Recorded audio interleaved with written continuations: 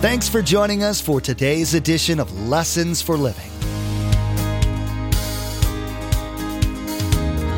His word so fresh in our hearts abound.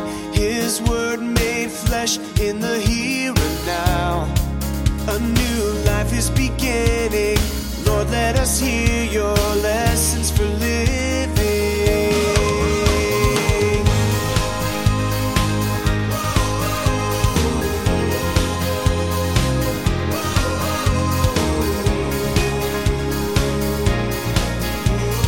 Lord, let us hear your lessons for living.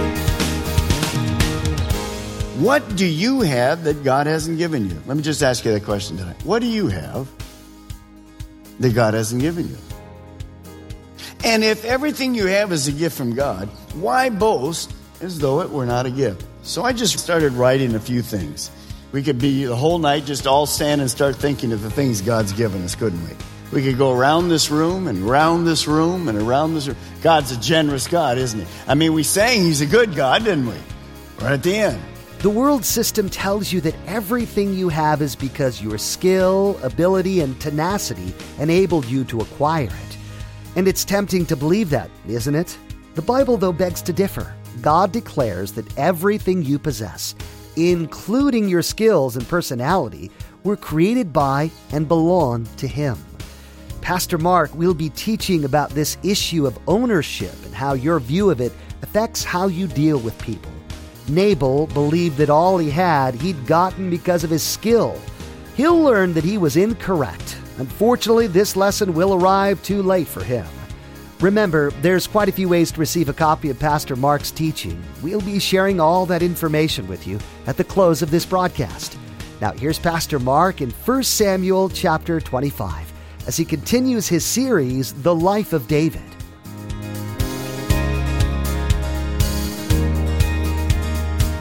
Let us hear your lessons for living. Now, Nabal is best known here for his riches and possessions, but he's also not respected. You're going to see this as we go through, by his wife and by his employees. Why? Because he lacks character. He is going to be harsh and rude and cruel and carnal and arrogant. Now, think about this. Living without God, what else would we expect? He doesn't have any kind of a role model. Now, if you want to write in your little column there, you can just say the counter to this man, or the New Testament of this man, is found in the book of Luke. The rich man that has barns full, what's he do? He goes out and makes more barns. He's going to fill more and more and more. So that's kind of the New Testament picture of Nabal here in the Old Testament. Now, it was harvest time as far as sheep. All those sheep, and you've seen them, they got all that wool and they can't hardly walk, and if they do fall over, they're dead, whatever. And so it's time to shear them. Notice verse 4. While David was in the desert, he heard that Nabal was shearing the sheep. So this would be a great time. It was actually a celebration time because big bucks are coming. All this wool is coming off. So Nabal is now bringing those animals in, so the protection doesn't need to be there anymore. They're coming in, and so some money's going to happen. And watch what happens in verse 5. So he sent 10 young men and said to them, now go up to Nabal at Carmel and greet him. Here's the key. Here's the key as we go through. Don't forget. Greet him in my name. So it's really David talking to Nabal. And say to him, long life to you, good health to you and your household, and good health to all that is yours. Now I hear that it's sheep shearing time. When your shepherds were with us, we did not mistreat them, and the whole time they were at Carmel, nothing of theirs was missing. So what is David doing? He's doing something that was normal in those times. It was common.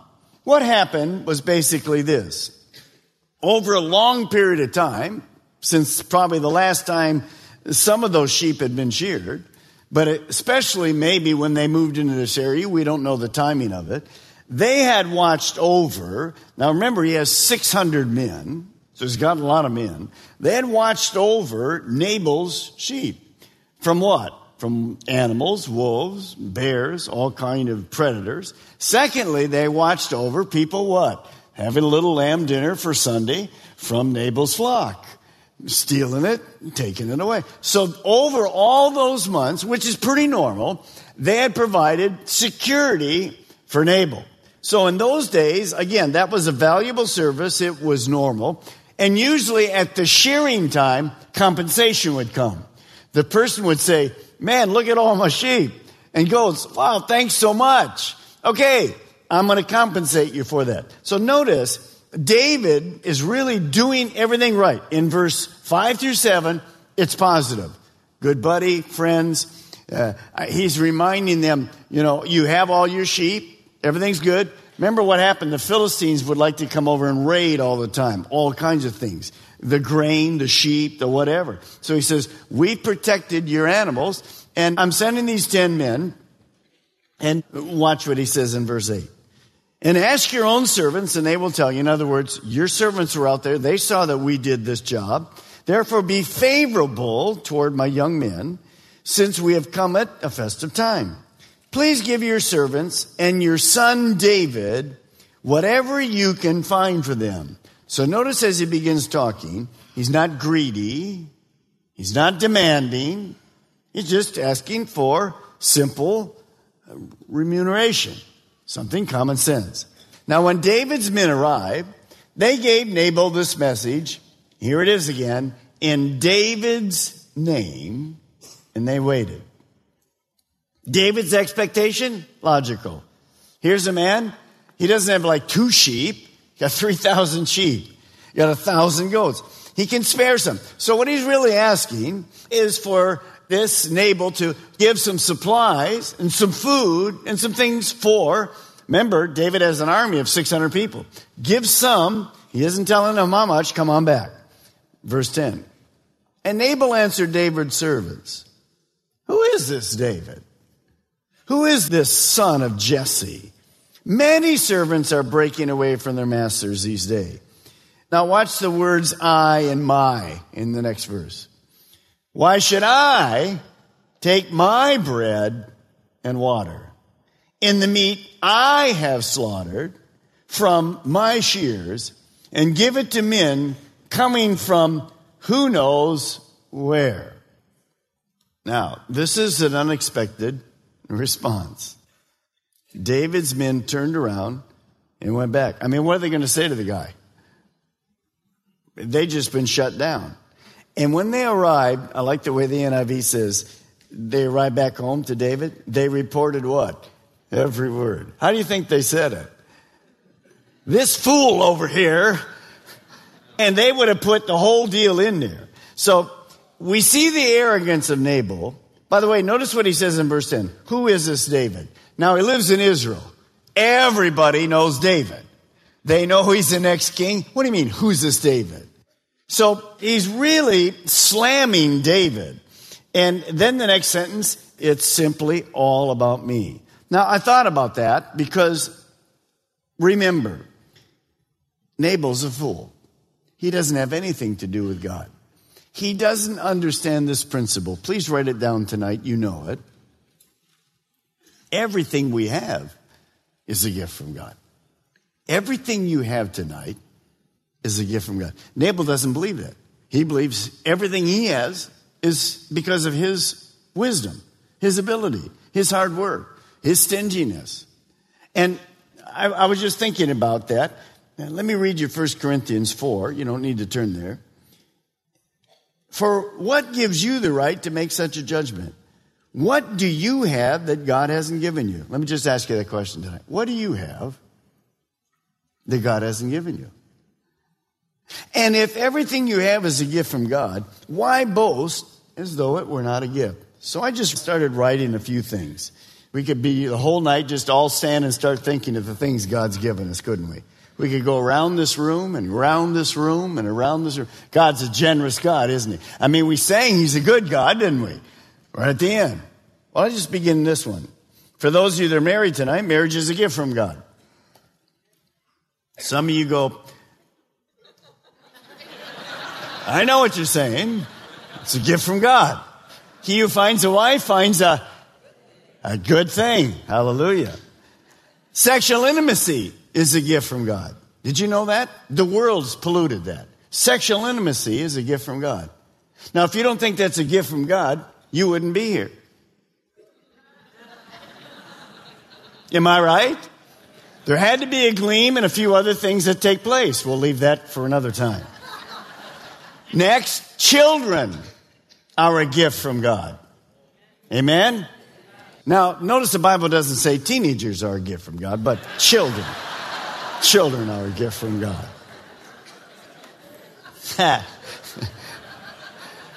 Our possessions, they're a gift from God. Every good and perfect gift comes from God. For those of you that have an iPad tonight, you have the old one. I waited patiently for the new one. Sorry. Eventually, I'll have the new one. Of course, the day I buy it, there'll be another one coming shortly, too. But you know all of our gifts tonight. Everything we have is what? A gift from God. Salvation is a gift from God. You can't earn it. It's a gift. Grace is a gift from God. Amazing grace. And by the way, the baptism of the Holy Spirit and the spiritual life, it's an amazing gift from God. Nabal, he doesn't get it. It's all about I. So, now let's just think about this. We know David. You know his character. Gentle guy. Great warrior. What would you expect, without reading, those of you that don't know, what would you expect David to do? Well, what we're going to see is something totally out of character for David. But it's a great teaching for all of us. So take a look at verse 13. And David said to his men, put on your swords and turn off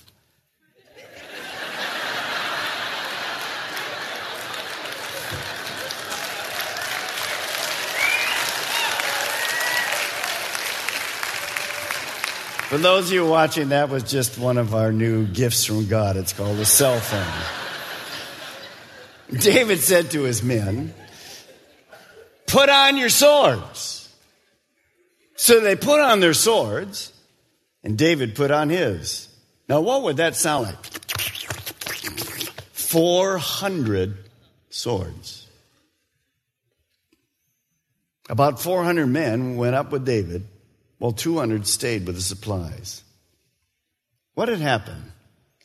Nabal's answer touched a nerve within David. It wasn't about the rejection of the food. It was David's pride that was affected. It wasn't even the answer, no. Who is this David? What do you mean you don't know me? David's the one asking. No, I ask you nicely. So Nabal, of course, didn't realize it, but he pushed one of David's buttons. I want you to see this picture and ask you a question tonight. How should we react when someone pushes our button? By the way, if you're married tonight, you know the buttons to push for the reaction that you're looking for. Could I hear an amen? Yes. Not necessarily the right buttons to push, but you know the words to say, the looks to do, all the rest. The longer you're married, the more we know that. But how should we react when that button of ours, that prideful button of ours is pushed? To be honest, a day rarely goes by in our lives when we don't feel sometimes a little anger. If you drive on our roads, need I say anything else? It's kind of there. As you were coming, I was coming from a couple appointments early tonight for counseling. You get down here, and the lane's down to one. Of course, the traffic's backed up till Jesus comes down here in some road. And how do you feel? People moving in and out. Buttons are being pushed all over the place. And we're coming to church. Well, that's the way it is. A common emotion that we have is a feeling that, well, someone's against us. Someone doesn't honor us. They don't respect us. And that you're going to see that this anger is going to be a huge problem in David's life. You might know this. I've taught this before, but anger is only one letter away from danger. Anger is only one letter away from danger. Now, it would be nice if I could say to all of us, now there's like 7 of you that have problems with anger. The rest of us are fine. But that isn't true. All of us struggle because of anger in different forms. Now, anger, if not controlled, can be pretty explosive. And we do things that we would never imagine. David is about to do something that he would have regretted his whole life. He isn't thinking it through. He's just, the button was been pushed. People are making fun of him. This Nabal has pushed his button, and he's going to take care of it. Proverbs 29:22 says, an angry man stirs up dissension, and a hot-tempered one commits many sins. That anger, you know it, I know it, we've all been there, can suddenly explode out of control. And we drive crazy. We walk out of the house and walk out of the boss's office. And there are the million ways you and I, the longer we live, the more we know some of those embarrassing things that we've done. What happens is anger can lead to not just you and I going off and blowing off steam, but violence and words that we regret we said, unjust criticism, unforgiveness. And every day, actually, if you open the newspaper, what do we see? All kinds of crimes. From where? The bottom core? It's back to anger. These people have been abused or whatever. And anger, if not controlled, will always lead to increasing problems in our life. Now, you have to make sure when we're talking about anger, righteous anger is not dangerous or sinful. Righteous anger is biblical. It's okay. Jesus had righteous anger. When he entered the temple, remember? And they were stealing and abusing the people with offerings. He just turned the tables upside down. Righteous anger is okay. Ephesians 4:26 says, in your anger, do not sin. So the Bible doesn't call all anger sinful. Righteous anger is not sinful.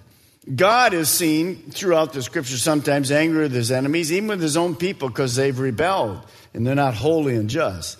So I can be angry and not sin if it's expressed as something Satan is doing in a person's life, or when someone is wrong, or when God's honor is at stake. We can be angry at that.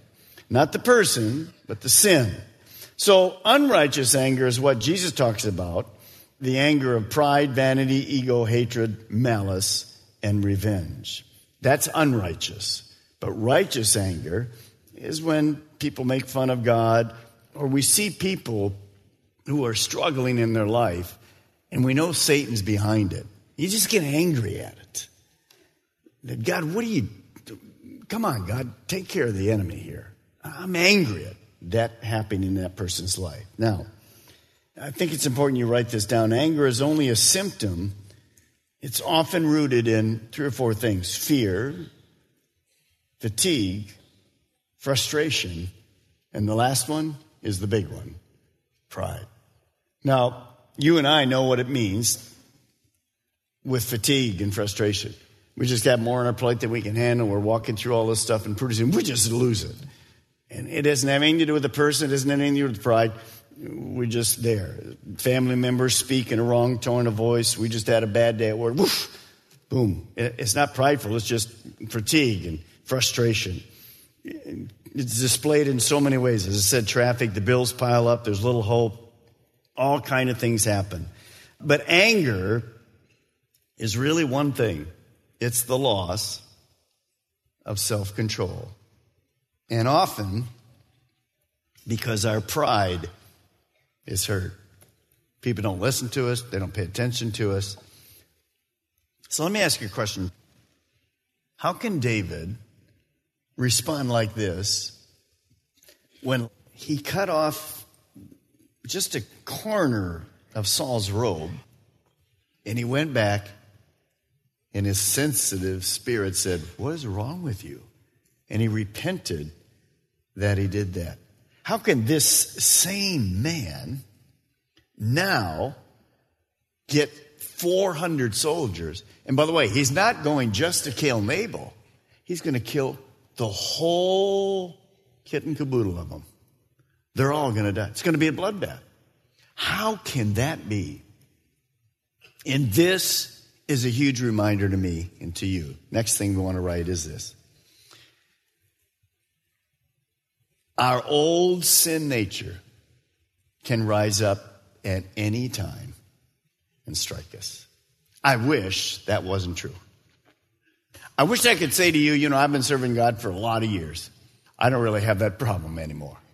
That old sin nature isn't even an issue with me. I wish I could say that. It's not true. And that's why you and I have to be very careful that we don't get prideful and say, "Well, Pastor Mark, that might be true for most people here, but it's not true for me." Look out. Because there's a problem coming. Remember Peter? Peter was the bold one on that night, the Last Supper. What did Peter say? "Everybody else can leave, not me." What happened? Boom. Why? Because he didn't realize that old sin nature could come up again. Someone has said David is justifying his anger. What was he saying? That man is not going to get away with what he's done to me. His pride. His pride. Now, turn with me to Matthew 26. When I talk about that old sin nature, what am I talking about? Someone has said it like this. That old sin nature is discovered in 1st and 2nd Fleshalonians. It's my old flesh, isn't it? Now, in Matthew 26, notice verse 41. Jesus speaking. "Watch and pray so that you will not fall into temptation." Here's the key. The spirit is willing, but the body or the flesh is weak. Temptation, an enticement to sin from inward desires or outward circumstances. So what was the temptation that got David? What's the temptation that gets you and me? Here it is. It involves a conflict, an ongoing conflict between our spirit and our body. Now, I want to share as we, over the next few minutes, close, how we can defeat that anger and be alert to the temptation. Be alert to the temptations that are going to be there. Today, Pastor Mark introduced you to a man named Nabal. His most defining characteristic seems to be his ungodliness. His name means fool, and he certainly appears to have been one. His dealings with everyone is a warning on how not to behave. He certainly riled David up and caused David to behave in an uncharacteristic and foolish manner. There's so much to learn from Pastor Mark's current series, so be sure to join us again. In the meantime, we'd like to offer you a CD copy of today's message for your own archives or for you to share with friends and family. Visit lessonsforlivingradio.com and click on Order a Message at the top of the page. There you'll be asked for the mailing information and be sure to include today's date. Each CD costs $5 to cover materials and shipping. Again, to order your CD copy, visit lessonsforlivingradio.com. That ends today's message. Next time, Pastor Mark will continue this episode in David's life. You'll find out how David responds to Nabal's insult. You'll hear more about what defines a foolish person according to the Bible. David's anger will also be addressed. You'll learn how the scriptures say you should respond to situations and people that tempt you to become angry. We've run out of time today, but we do encourage you to tune in next time as Pastor Mark will continue teaching through this series, The Life of David. That's next time on Lessons for Living.